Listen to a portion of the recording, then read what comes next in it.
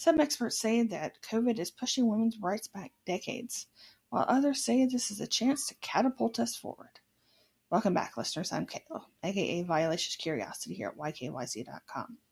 And I'm just going to speak to you plainly because I've read the articles, I've read the research, I've analyzed the data, I've spoken to people. And honestly, it could go either way. Whatever it takes, we need to end this gender battle.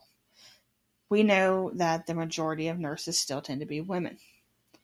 We know that the majority of people in the service industry still tend to be women.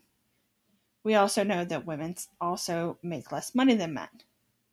And women are still doing more of the caretaking roles, whether it's for children or elderly parents or loved ones. But we also know that more of the stay-at-home jobs, the higher paying white-collar jobs, still go to men.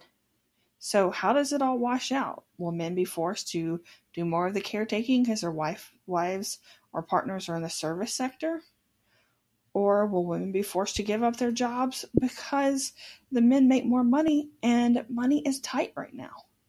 I have no idea how this is going to play out, but putting out article after article arguing about it is not helping. What it comes down to is that people just need to get over it and fix